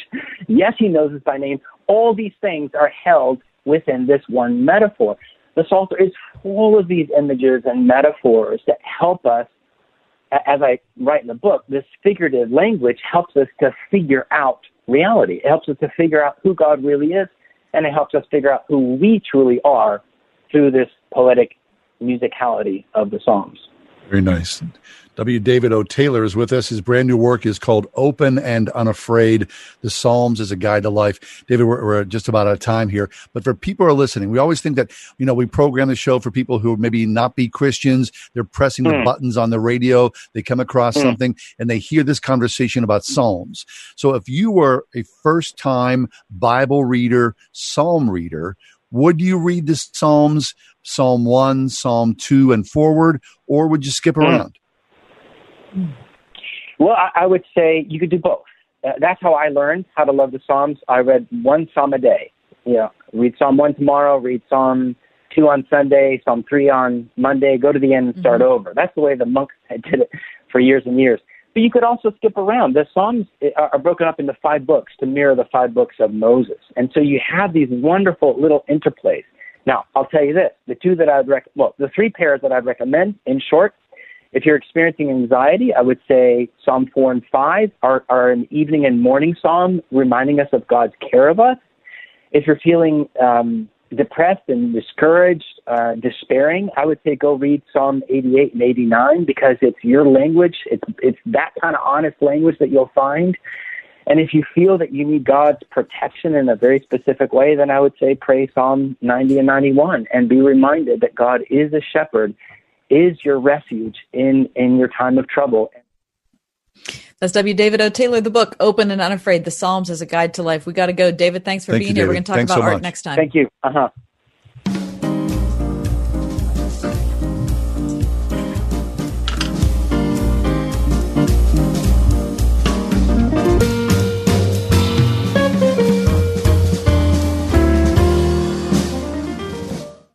First Presbyterian Church is a beacon of light and love to this community. The message that I hear sustains me for the whole week. I love this church because of the diversity and the music and the people. The incredible beauty of the space. A warm, welcoming congregation. The people are amazing and truly love one another and Christ, and our pastor preaches the gospel. I want everybody in Pittsburgh to come and experience First Presbyterian Church of Pittsburgh, in the heart of the city, with the city in its heart.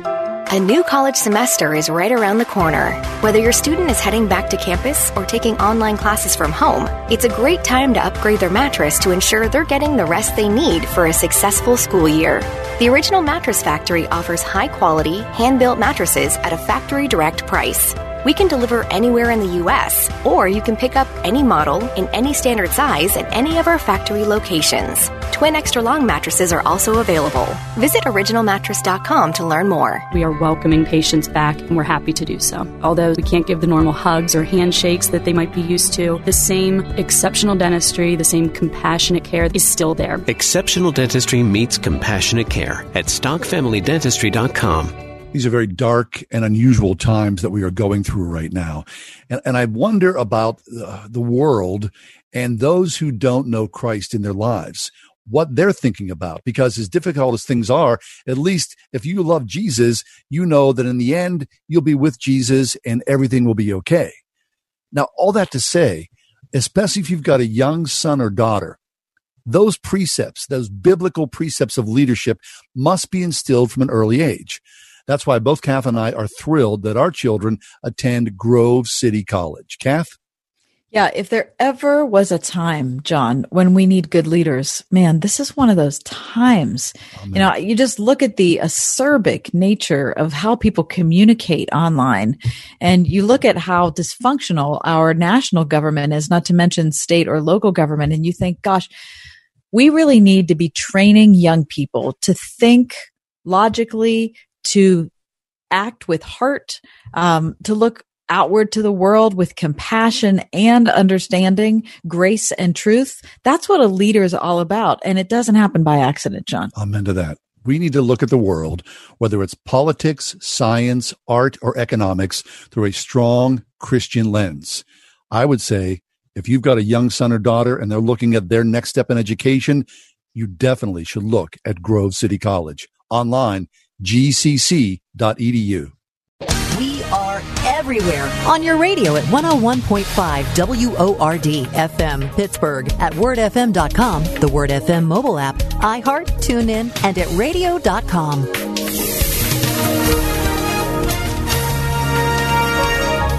Mostly cloudy skies for tonight. It'll be humid with a shower or thunderstorm around. Tonight's low 67. Mostly cloudy, not as warm tomorrow with a couple of showers and a thunderstorm, the high 80. Clear to partly cloudy skies tomorrow night. It'll be humid with a low of 64. Variable cloudiness Sunday with a shower or thunderstorm in spots late in the afternoon. Sunday's high 85. With your AccuWeather forecast, I'm Drew Shannon.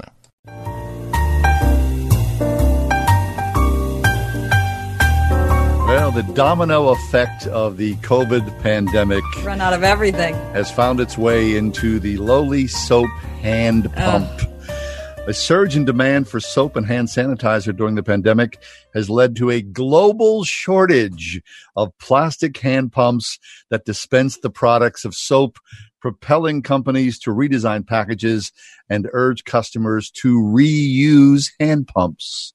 Many businesses are wrestling with the shortage of all sorts in response to the relentless demand for hygiene products.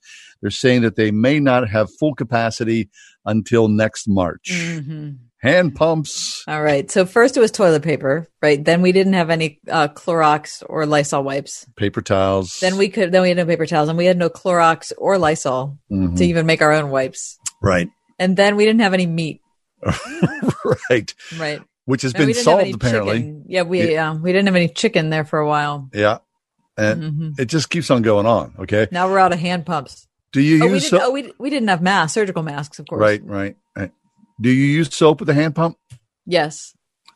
I don't like them. Oh, really? No. Why is that? Well, the kind that my wife buys are like little foamy. The soap comes out foamy. It's a mess. I just don't like the it. Foamy. No. Why, Mike? He's fussy about things, isn't he? I just want just give me a bar of soap. Sure I enjoy the. I don't like that.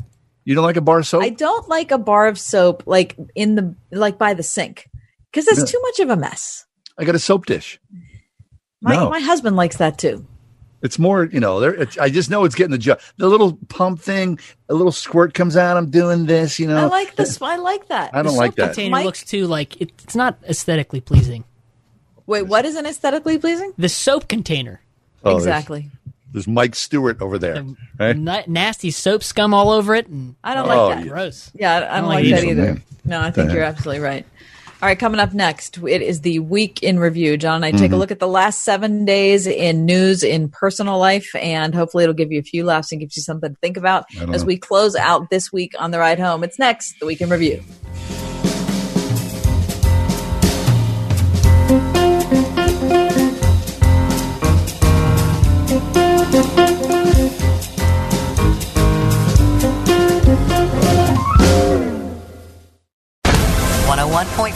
WORD. Do you believe in miracles? You will when you enter the Colton Dixon Miracles matchup.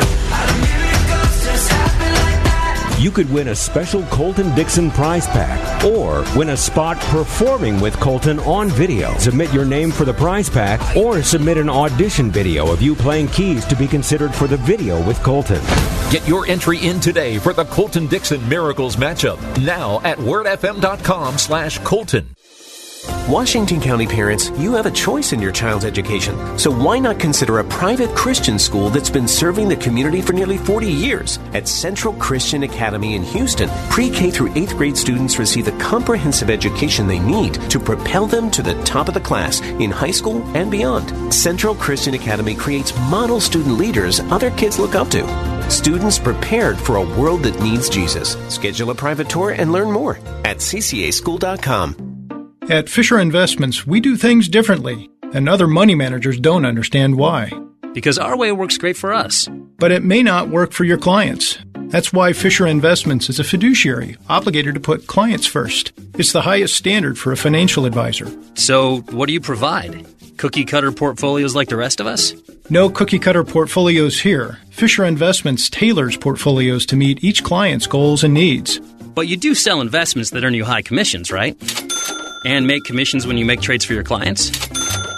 No, Fisher Investments doesn't sell any commission investment products, and we never earn commissions on trades. So what's in it for you? Fisher Investments fees are structured so we do better when our clients do better. When it comes to helping clients achieve a comfortable retirement, we're clearly different.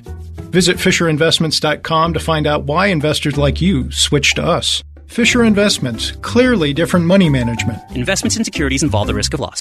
When the earth stands between you and a finished project, you need E&K Excavation. Whether you have to dig it, grade it, drain it, prep it, stabilize it, shape it, clear it, or dispose of it, E&K Excavation has over 100 years of combined experience and a fleet of heavy equipment to help you bend it to your will. They can handle any size project for your home or business, providing quality results on time and on budget. For a free quote, visit ekexcavation.com. They'll move the earth for you at ekexcavation.com.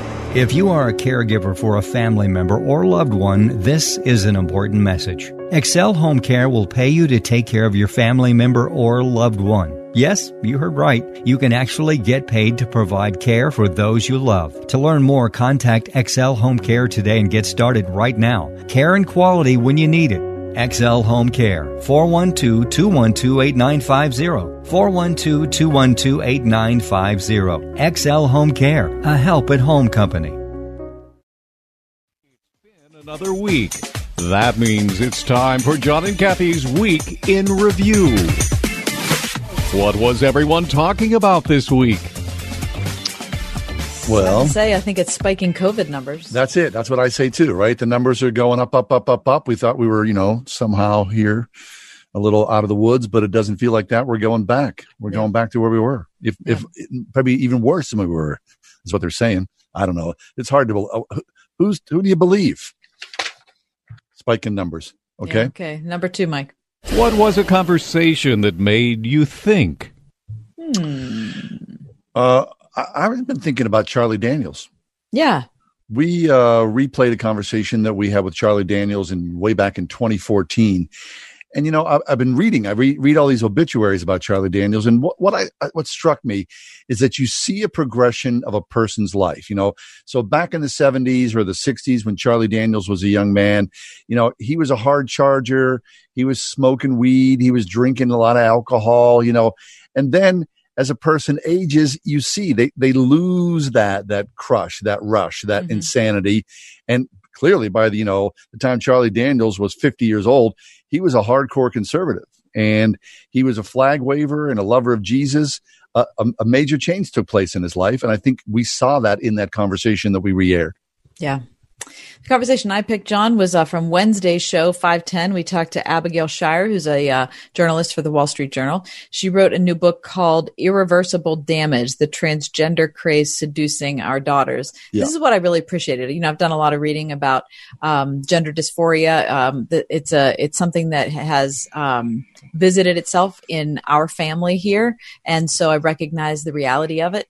At the same time, what I appreciate about Abigail Shire's treatment is she's saying how how many young girls who are between the ages of, let's say, 9 and 16 who are being convinced that they have gender dysphoria because of what they're reading either in social media or online. Yeah. And she does a really exhaustive treatment of that. And it really opened up my eyes. Not that, she had to teach me that gender dysphoria was real, but she said oftentimes it's actually not present in girls who were just looking for something to help them feel differently or belong or, push the boundaries or whatever it is that a girl who's 13 or 14 years old might want to do. Mm-hmm. Yeah. It's the cultural moment of our times. Yeah. Anyway, It was very good. That was Wednesday's show. All right, next. What did you eat? We were all sitting together, my family, and my 20-year-old son said, quick, go on to your text and text in this number and then say this. And so we all did. And we got a free burrito from Chipotle. So we drove out to Chipotle the other night and, we got our free burrito, which was great. Now, here's the thing. We all got a free burrito, but everybody wanted a drink. Everybody wanted some guac. We still ended up spending $20. Well, sure, of course. Of course. I mean, right. You think the people at Chipotle are stupid? Yeah, that's what I ate this week. It was very good. When you see those burritos, that's a big old hunk. Oh, yeah. Yeah. That's like 1.5 pounds of dinner. It was very good. It's delicious. What about you? What did you eat? Well, it was just super hot this week. And we don't have air conditioning in our house. And so I wasn't cooking. And so we ended up having, cold cuts every single night for dinner. You never eat cold cuts. I never eat cold cuts, John. You're absolutely right. But I can't stand how hot it is. Anyway, but this is what made it bearable. Every other day, I went to the Breadworks on Brighton Road in the North Side. That makes it more than bearable. Listen, it was a delicious week. Ciabatta. We had fish buns, which are like these soft round things that you'd have a fish sandwich on. Yeah, we had burger buns. We had pumpernickel. We had ciabatta. It was wonderful. Yeah, so Breadworks. Three cheers for the Breadworks. Highly recommended. Yeah. Next. What did you watch? I'm watching this series that I binge watched this week, only season 1, called Into the Night. And it's a French-Dutch co-production. It's a piece of sci-fi. What makes the sun kill everything in its path? And then these people, through the help of some army officer, commandeer an airplane and they are flying around the world. And they are waiting until darkness falls. They land, they communicate, they get supplies and go back up again. So it's kind of like a soap opera in the sky. And they're trying to figure out, everyone on Earth is dead now because the sun has gone around, but they're the last ones circling around in the darkness. It's a really cool series. Whoa. Into the Night. It's on Netflix. Oh, I like it. That sounds terrific. That's good. All right. Well, I went back and watched a program that hasn't been on for, I bet, the last 5 or 6 years. Tim Roth starred in Lie to Me. And I love Tim Roth. Yeah, I think he is just a supreme actor. And he is so terrific in the show. It's only on for maybe 3 seasons, but he plays a person who specializes in being able to ascertain when people are lying, because he is an expert in the physical display.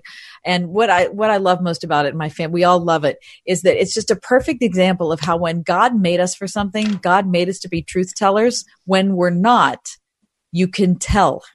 Oh, that's cool. You can just tell. Anyway, Lie to Me by Tim Roth. It's such a terrific show. It's streaming right now on Amazon. All right, next.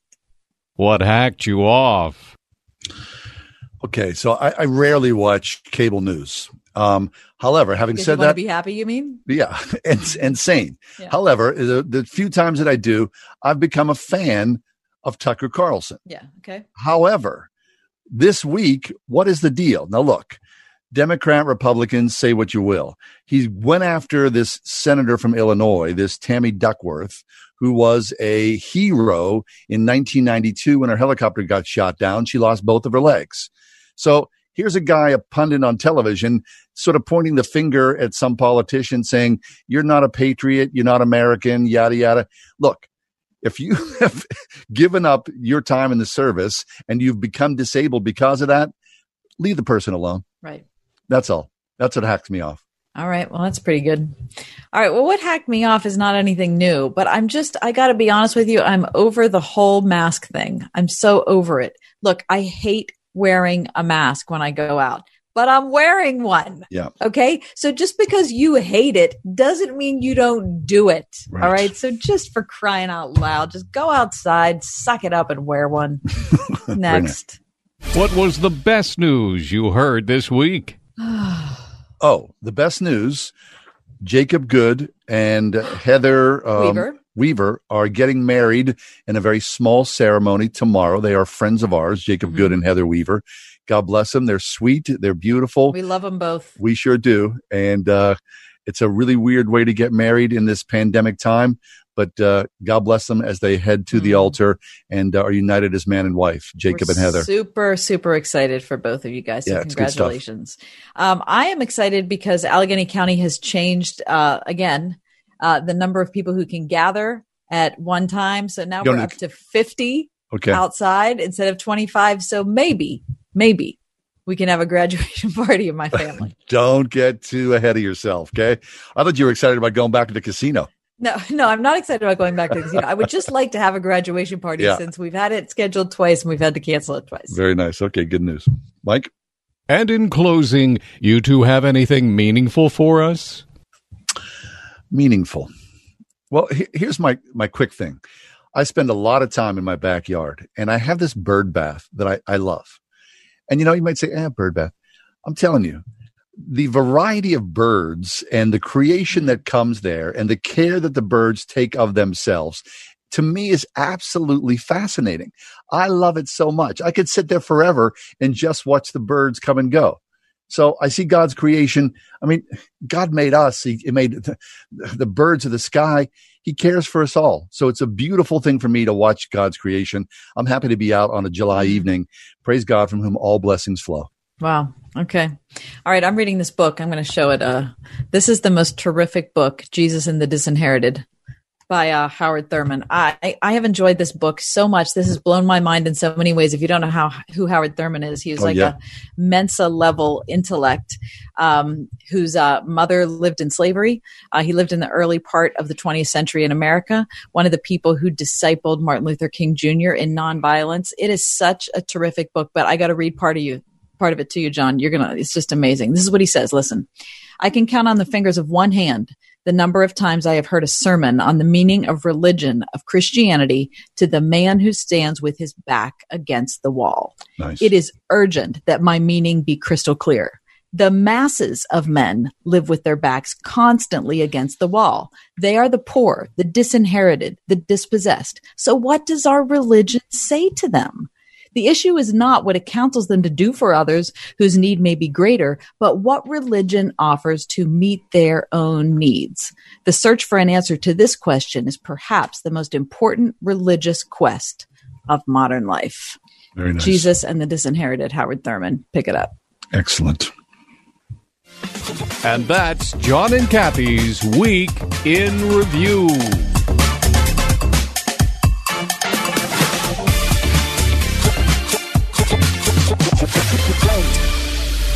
Do you remember what was kept in a spring house? If you're an old timer, you know that a spring house was used for storing fresh, cold milk. In 84, Pennsylvania, we have another kind of spring house.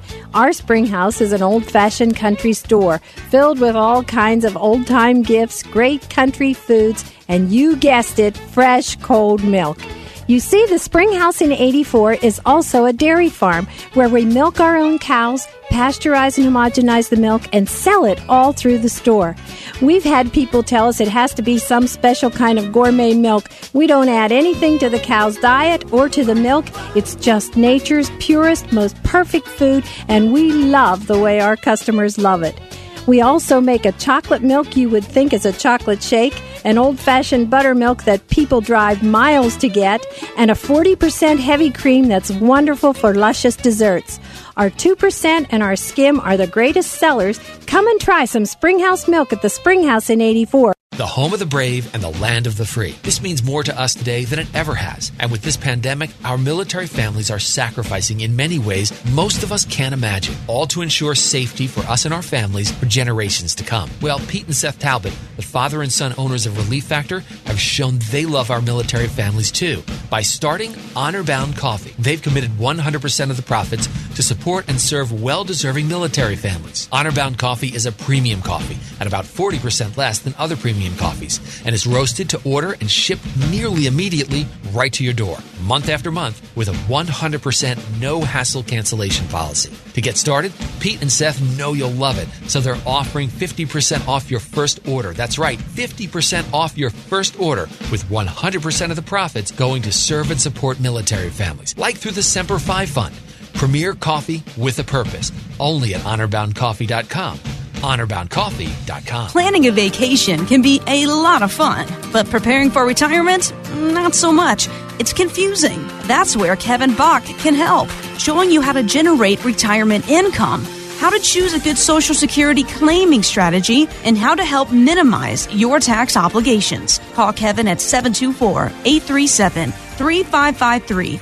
Kevin Bach is not affiliated with the Social Security Administration or any other government agency. Insurance and annuities offered through Kevin Bach, PA Insurance License Number 352896. Ready for some fun in the sun along 60 miles of wide open beaches? Come to Myrtle Beach, where happiness comes in waves. With affordable nonstop flights from Pittsburgh, you'll be on the beach in no time. Plan your summer vacation today at visitmyrtlebeach.com. That's visitmyrtlebeach.com. I was a little bit surprised, but so happy to see how eager patients were to return to the office. And their loyalty and their friendship means everything to us.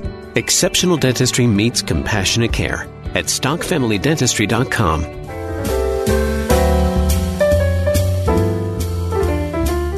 Well, Kennywood's open. No, Kennywood's open. Really, it is. Today, the first day. Today's the first day that Kennywood's open for senior, pass holders, season pass holders. Oh. So if you've got that, you have all weekend long. Coming Monday, it will be a full reopening for the public. Okay. Here's the problem, though. Kennywood is being sued.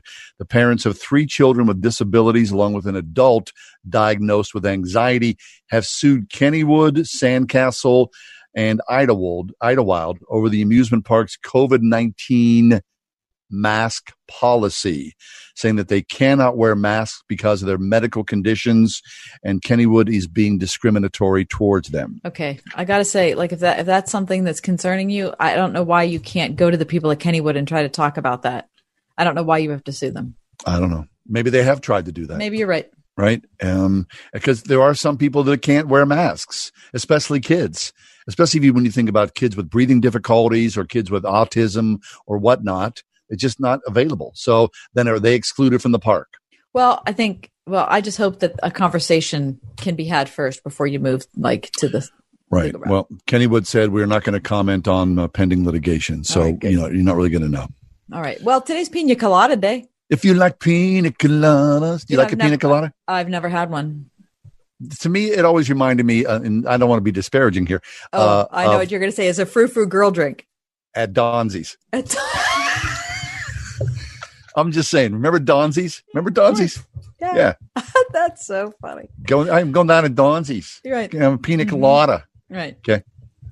I know it's Coke. Well, I don't drink, so it's I've really never had most alcoholic beverages. Right. But Okay. I like coconutty things. If you like pina colada, you can also, and especially if you're not a drinker, head on out to Prantles because now they have a new Prantles pina colada torte. Mike. The burnt almond torte cake is now there. That's kind of cool, I guess, right? Okay, so it's like the burnt almond torte, but instead of that flavor, it's the pina colada flavor. Yep, they said they've got chocolate torte bars, torte cups. So now the latest has yellow cake, split and loaded with a pineapple filling, iced with the bakery's signature white buttercream, and covered in toasted coconut. The coconut, there is no alcohol, an outstanding taste, an 8x8 square inch pina colada cake retails for $27.99. Totally worth it. Mike, are you interested in that? Absolutely, yes. Cake is available at the Greensburg and Shadyside locations, but it's best to order the pina colada cake ahead of time. Oh my gosh, I love coconut cake. Me too. I love it. Yeah, I make an outstanding coconut cake. Do you? I do. What? Just like plain coconut with a No, yellow? It's coconut and lime. Oh, that's very good. Absolutely supreme. I Very can't believe how nice. delicious it is. Someday when I see you, which might be like in a year, I'll try to make you a cake. Mike, you that'd be have to great. take like some anti-gluten pills before I gave you that cake. Yeah. All right. I mean, I'd like to have myself some cake. Do you know, I did not know the Prantles is closed in the downtown Pittsburgh location. Oh, is it in Market Square? Yeah. Because no one's working down there still, right? No one's going down. That's really, really sad. Yeah, I yeah. got to tell you. Listen, Right. I went for, a year plus without really having any sugar at all. Yeah. Right. Now I'm existing on a daily basis on Italian ice and frozen chocolate chip cookies. I don't And know bread. what's happened. And bread from Breadworks. It's amazing I can still fit in my pants. One word for you, elastic. Okay. That's all I'm saying.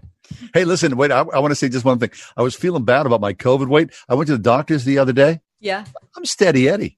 Oh. I am steady. I got on that thing and they were like, bingo. I was like, oh, Johnny, whatever happened, I'm feeling good about it now. Mike, listen to him. He could have Yeah. a pina colada cake. So to celebrate, I had some extra ice cream. That's Good. all I'm saying. That's good. That's the way it works. Mhm, All right. mhm. Any weekend plans? The weekend plans, we're doing a lot of. We bought some new beds, and so we're going to be moving those in and moving the old ones out, and so it's going to be a lot. And you'd think that you go to a mattress store, you could pay somebody to do that for you, but not us. You can't. Oh no. We got our hands in. We are Good. doing the thing ourselves. Nice. Well, the good news is it's supposed to be mild, right? Yeah, that's why we decided to do it. At least it's not going to be 98 anymore. Because I mean, who doesn't want to move beds around when it's 98 degrees? Of course. Yeah. My gosh. Yes. Hey, thanks for being with us here today, being faithful to us and coming along for the ride as we do on the ride home. Of course, we're streaming on Facebook. You can see our mugs there.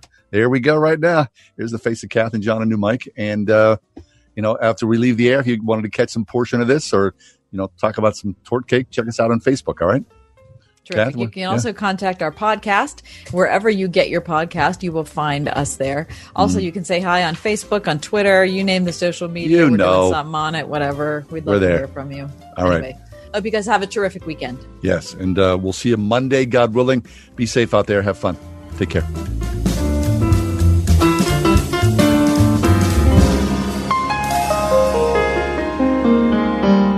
The Ride Home with John and Kathy, a production of Salem Media Group.